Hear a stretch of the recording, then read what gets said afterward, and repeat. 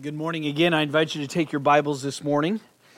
The kids make their way out for Children's Church to Luke chapter 2.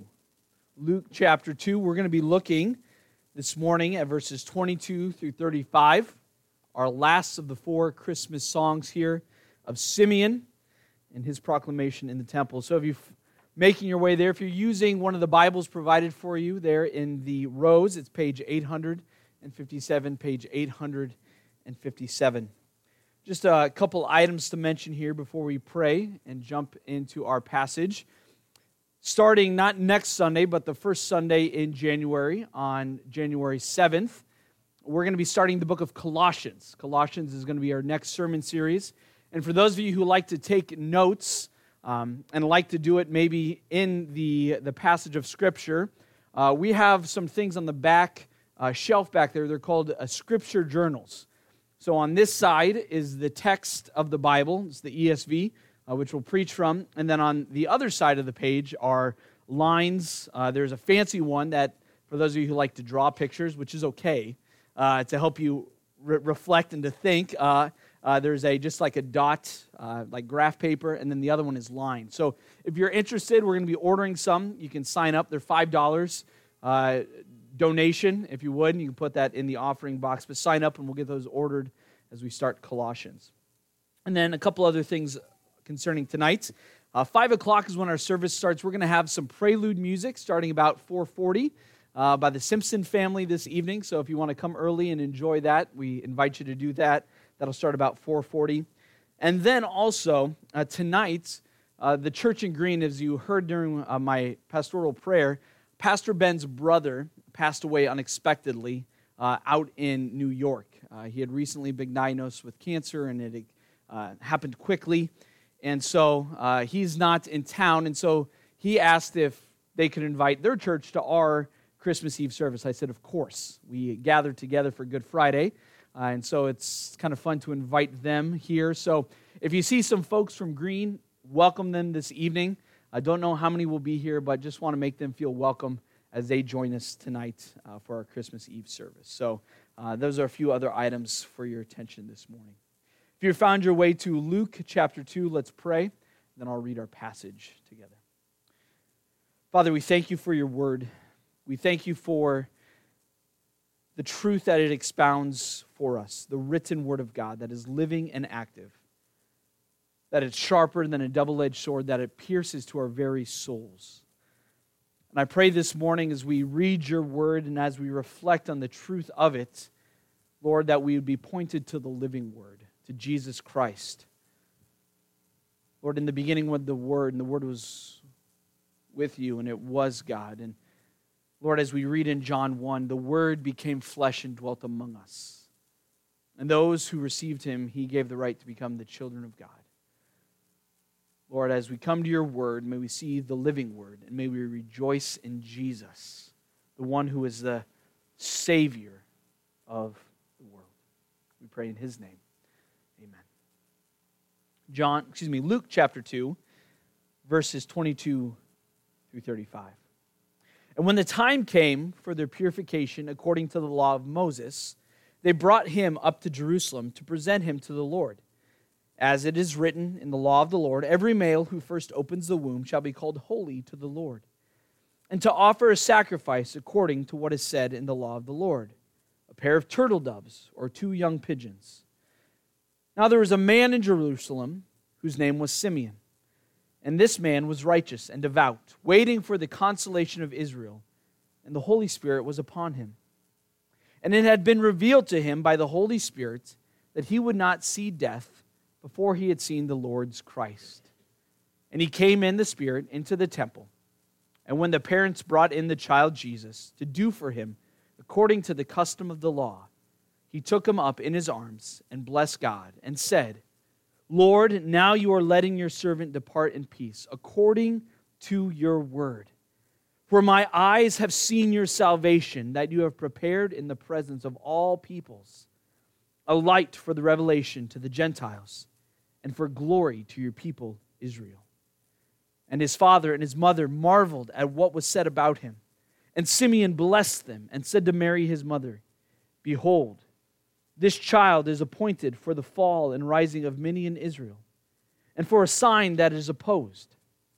And a sword will pierce through your own soul also, so that thoughts from many hearts may be revealed. This is our fourth message here in this mini-series of the Songs of Christmas.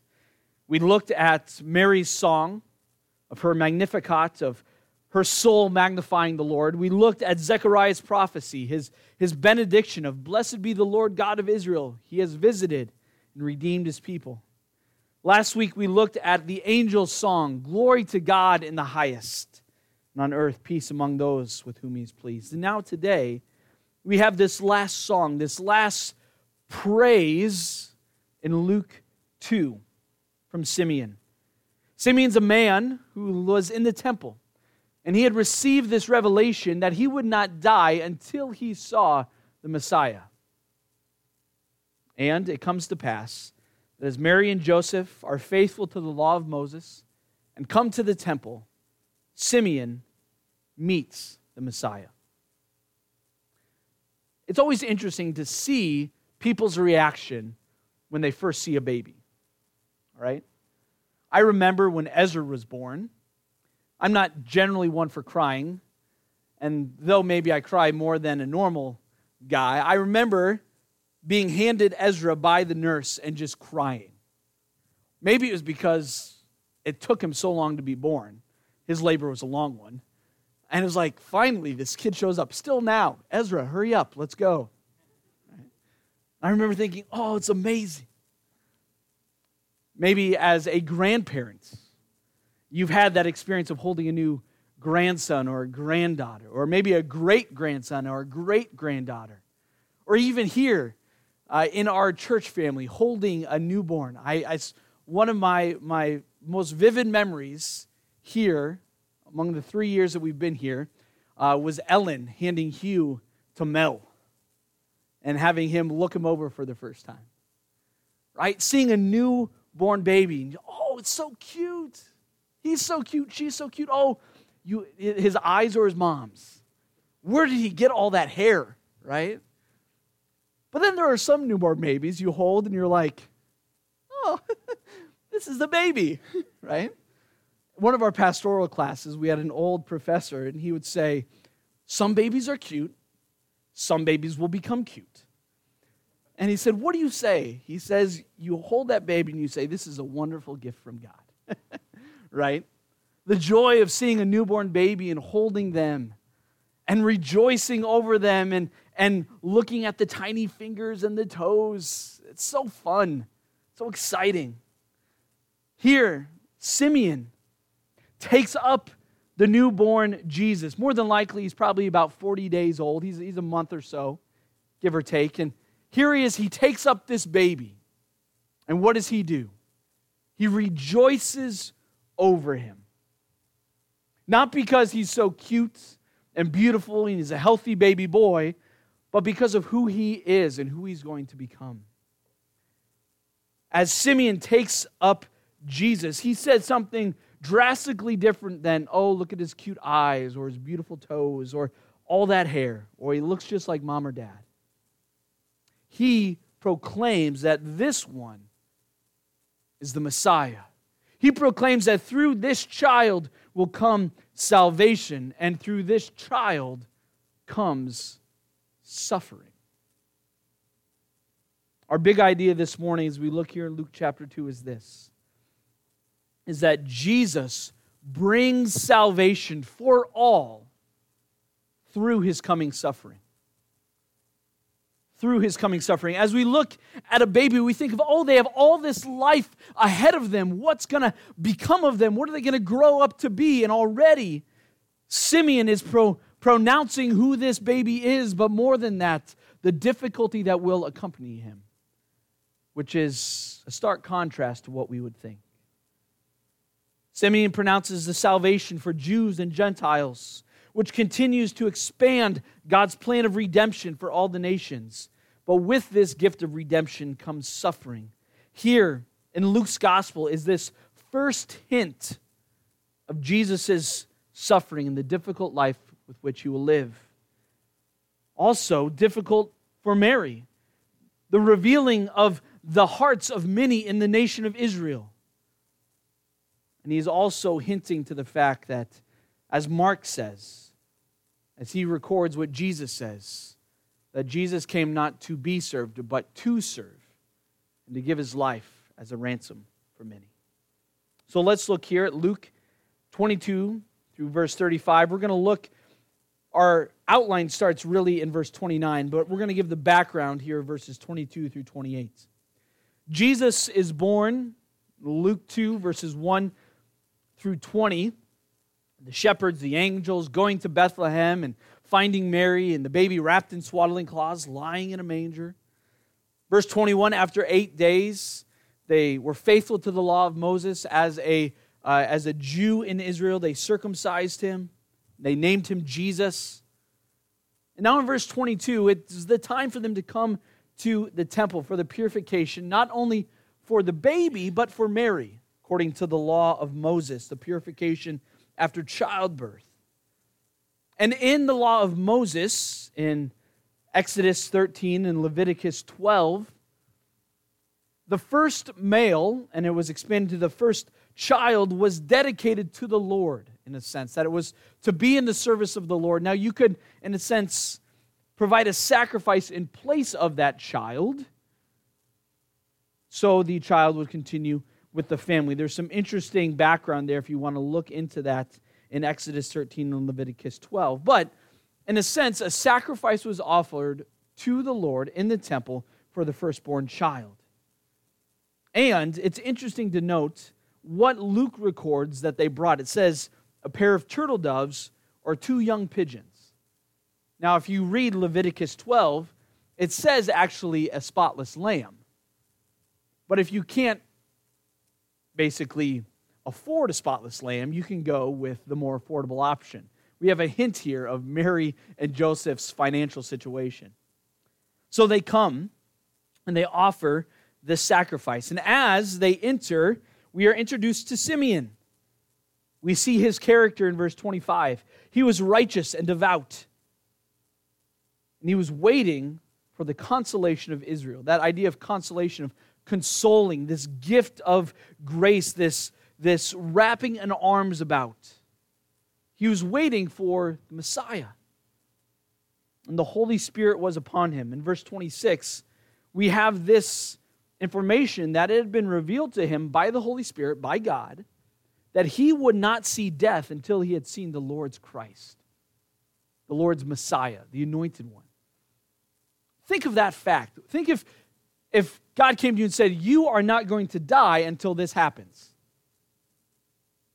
That's some crazy information. That would change, I think, the way that you live. At a certain respect, you'd be like, I can do whatever I want, right?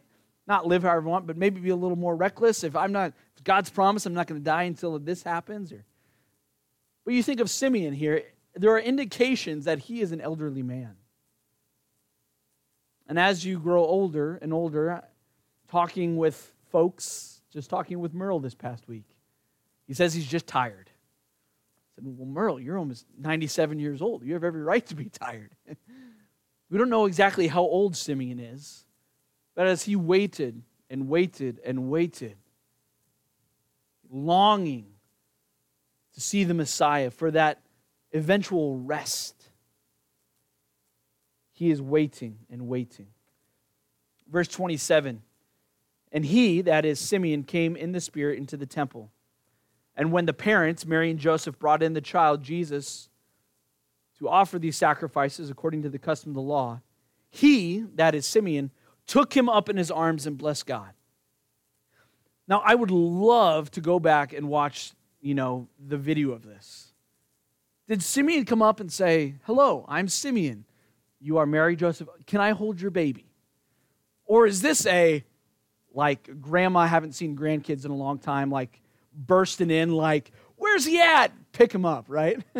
You got to understand, they may not know Simeon. They probably don't. But Simeon picks up this child in the temple, and he knows through the power of the Spirit that this is the Messiah, the Anointed One. And he blesses God. And what does he say? Verse 29, we see this, that as Jesus brings salvation for all through his coming suffering, that Simeon pronounces that this is the one who is going to bring salvation for all. Our first point, salvation for all.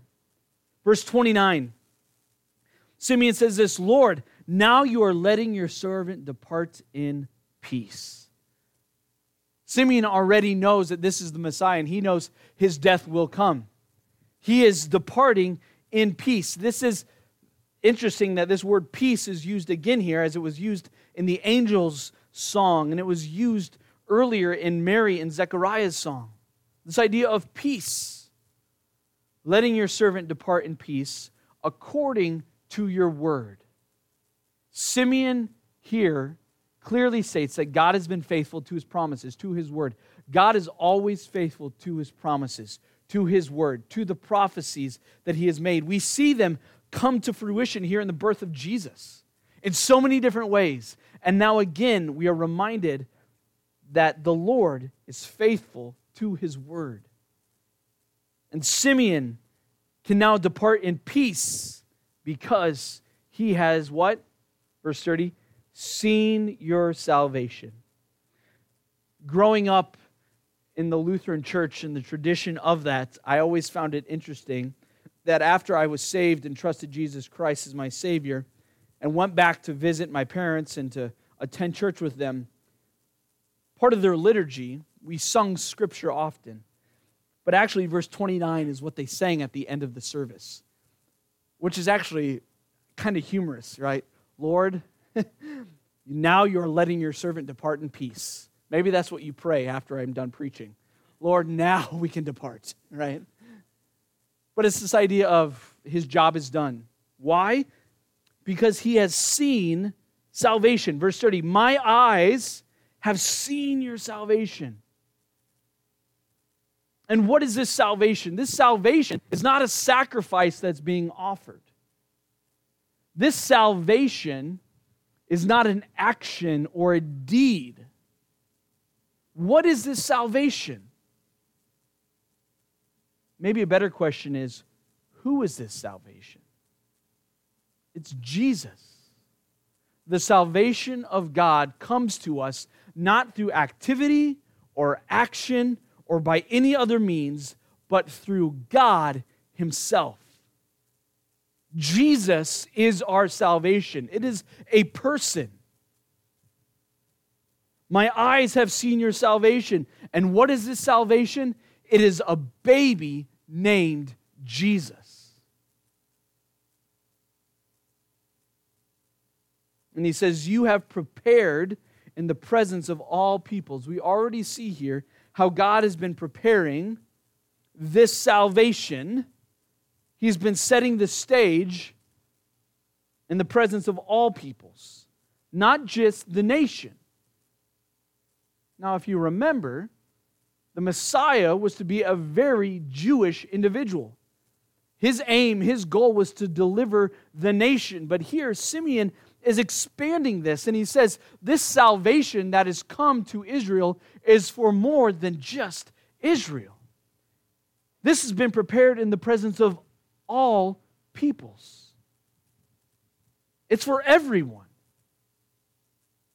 Verse 32, this salvation, who is Jesus, is a light for revelation or understanding or knowledge to the Gentiles.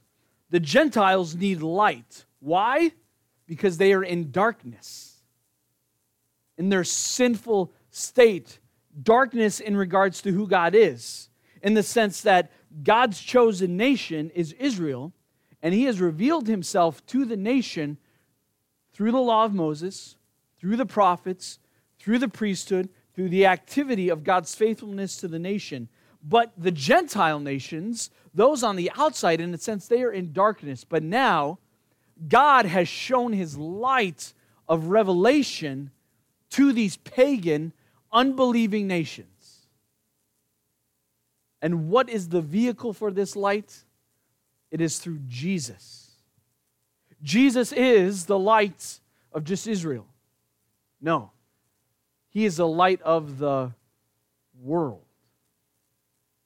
And as John records for us in his gospel, in John 1, as in the beginning was the Word, and the Word was with God, and the Word was God, Jesus came to his own, but what happened? His own did not receive him. But to them who did receive him, he gave the right to be called the children of God. Jesus came to the nation, but as the nation rejected him, this mystery unfolded and broadened, and that any and all from whatever nation who could believe or who would believe in Jesus would become children of God. He's a light to the pagan Gentile nations, salvation for any and all. God's plan of redemption is for far more than just Israel. It is for all of creation. It goes back to Genesis 3. As Adam and Eve sinned, they partake of the fruits. The serpent tempted them. The prophecy right there, that as the serpent would go on, he would seek to bruise the heel of the descendants of Eve, this seed, this child. While this child, the seed of Eve, this descendant, this coming one would bruise his head. This is before there is Gentile and Jew. This is at the very beginning when this one would come to crush the head of the serpent. We see here how God's plan of redemption has always been for more than just Israel, but for all of creation, all humanity. Salvation is for all. But there is this special glory for Israel. It's not that God throws away Israel. Jesus is a light for revelation to the Gentiles, verse 32, but he's also a special glory to your people Israel. He is the glory. He is in a sense, the pinnacle, the perfect Israelite. Jesus is the perfect Jew. He keeps the law perfectly. He declares that this is who Jesus is. He is one who is the Messiah of Israel, but as he comes to the nation, he is for every nation. What Simeon does in this section is declare that salvation has come for all people. And as Simeon declares this salvation, we need to realize that this salvation is far more than just political or national deliverance for Israel. But it's a deliverance from sin that all people need, regardless of ethnicity, financial position, occupation, educational background. Every single person, young or old, male or female, rich or poor, smart or simple, has the same basic problem, and that is sin. And Jesus comes for every person who has that problem to make a way of salvation. He is a light to the Gentiles and the glory of Israel. Simeon here declares who Jesus is, and that we are all sinners in need of a Savior. And that Savior has been given, and there's only one. It's this baby Jesus. Salvation for all. What a wonderful, wonderful proclamation, right? Verse 33, and his father and his mother marveled at what was said about him. Wow! This prophecy, I think of Mary and Joseph. They've heard a lot about this baby already, right? Through the announcement of his birth, through the angels and the shepherds coming, and Zechariah and Elizabeth and their baby John, and everything that happens around the birth of Jesus, that they still continue to marvel. And here is Simeon, who gives this wonderful declaration of who Jesus is and what he's going to do, and they marvel. But then instantly, they're brought back to reality. Verse 34, and Simeon blessed them and said to his mother, behold, this child is appointed for the fall and rising of many in Israel, and a sign that is opposed, so that the thoughts from many hearts may be revealed. Then there's verse 35, the beginning, which inserts this parenthetical statement in regard to Mary, that even her own soul will be pierced through with a sword. You go from the high of Jesus being the Savior of all to being the fact that there's going to be opposition and suffering and division that comes through this baby. What a contrast. We like the salvation for all parts. But this idea of suffering, this is something new added into the mix. Simeon says, "Behold, this child is appointed for the fall and rising of many in Israel." Salvation for all, suffering for many.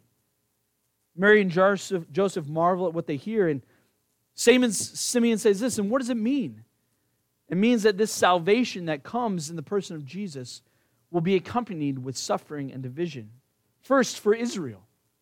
He says, "Behold, this child is appointed for the fall and rising of many in Israel."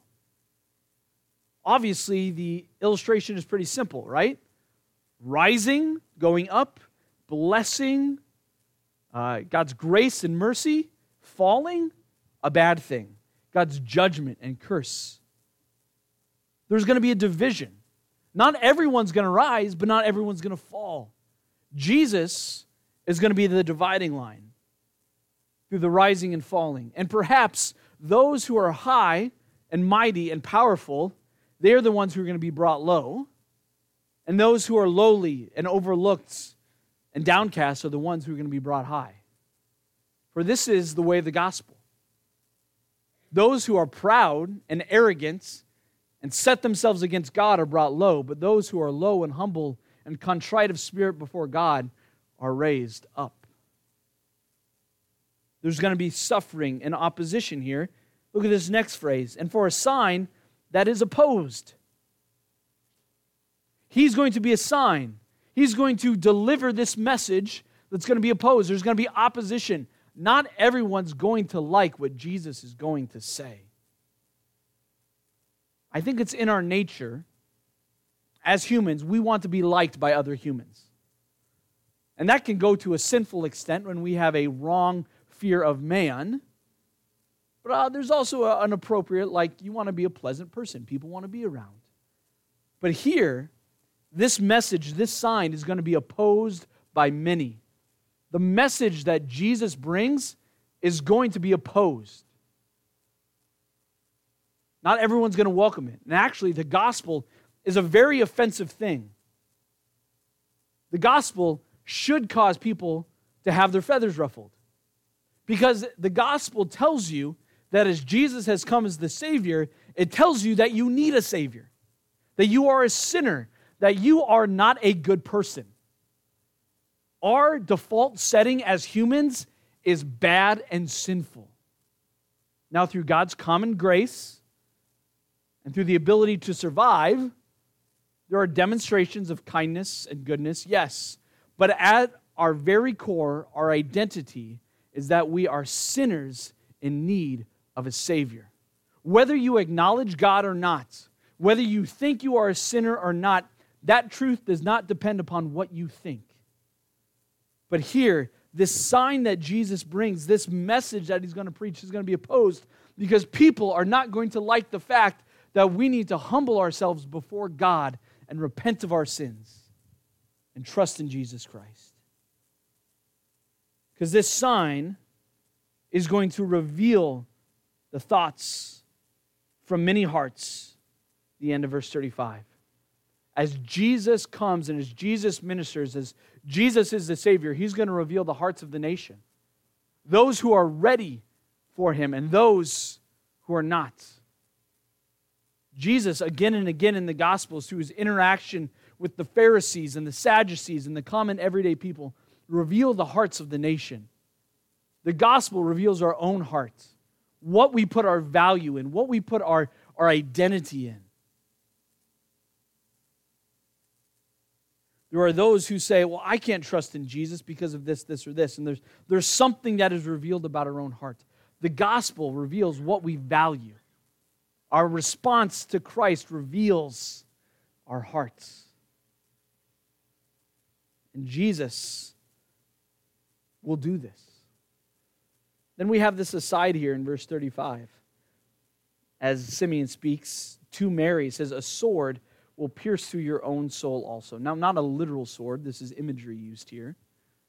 The idea of being cut to the heart, of having something painful happen to you, right? We use that phrase. It's like a knife to the heart.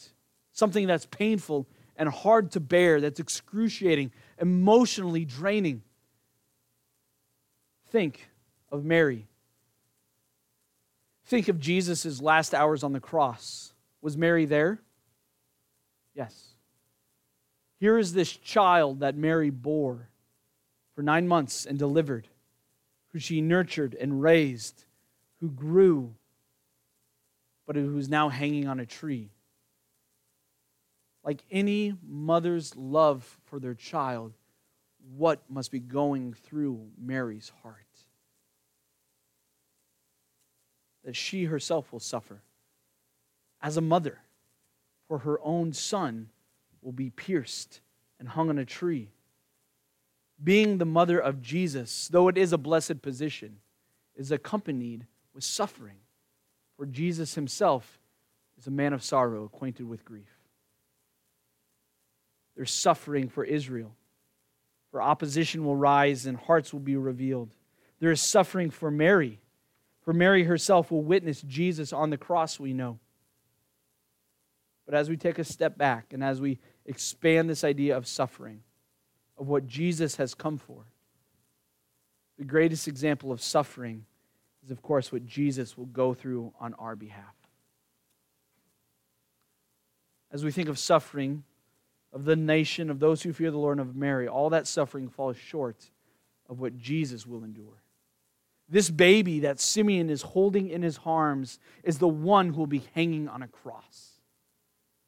This baby that Simeon is holding in his arms is the one who will be spit at and mocked.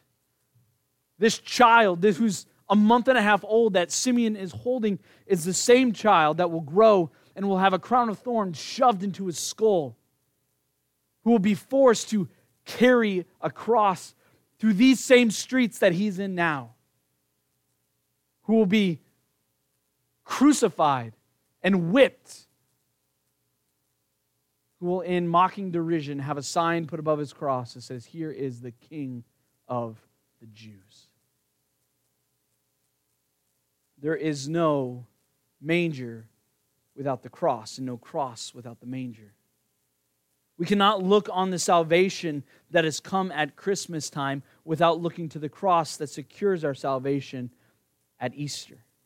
Birth and death, joy and sadness, bliss and suffering, salvation and judgment. But through all of these things that are paradoxically combined, we see the glory of God revealed.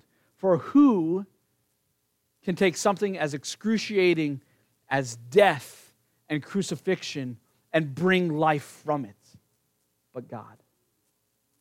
For this is the glory of God. This is his salvation revealed to us, that God secures salvation for you and for I, for you and your neighbor, for you and everyone in the world. He has secured salvation through judgment, and that judgment was poured out on his own Son. This is the glory of God. His salvation secured for us through his judgment poured out on his own Son. Born that man no more may die. What a wonderful truth that is. This glorious salvation has arrived. It's not in a thing. It's not in an activity. It's not in a worship service at the temple. But it's a person. It's Jesus. This one who is the Savior of all. But the Savior through suffering. This glorious salvation has arrived. But with it comes suffering. But through this suffering comes life. May we give thanks this Christmas season for the Savior who has come. But may we not give thanks and think that all of our problems are gone. But rather think of the suffering that he endured for you and I. And may we, as he calls us to, take up his cross, deny ourselves, and follow him, knowing that the suffering that we endure in his name's sake is worth it, for through him is eternal life. Father, we thank you for the wonderful gift of Christ this Christmas season. Thank you of everything that comes with it. We think of the Christ child held in the arms of Simeon, the wonderful proclamation of him as our Savior, but yet the suffering that awaits. May we realize that through this suffering comes life, and life eternal. And as we seek to live for Christ through faith in him alone, may we take whatever suffering may come our way, knowing that it's not the end, but rather just the pattern that Christ set for us. And that one day when he returns, not as a baby, but as a conquering king, every tear will be wiped away. Now every suffering will be gone. There will be joy and peace everlasting. Lord, we love you. We pray this in Christ's name.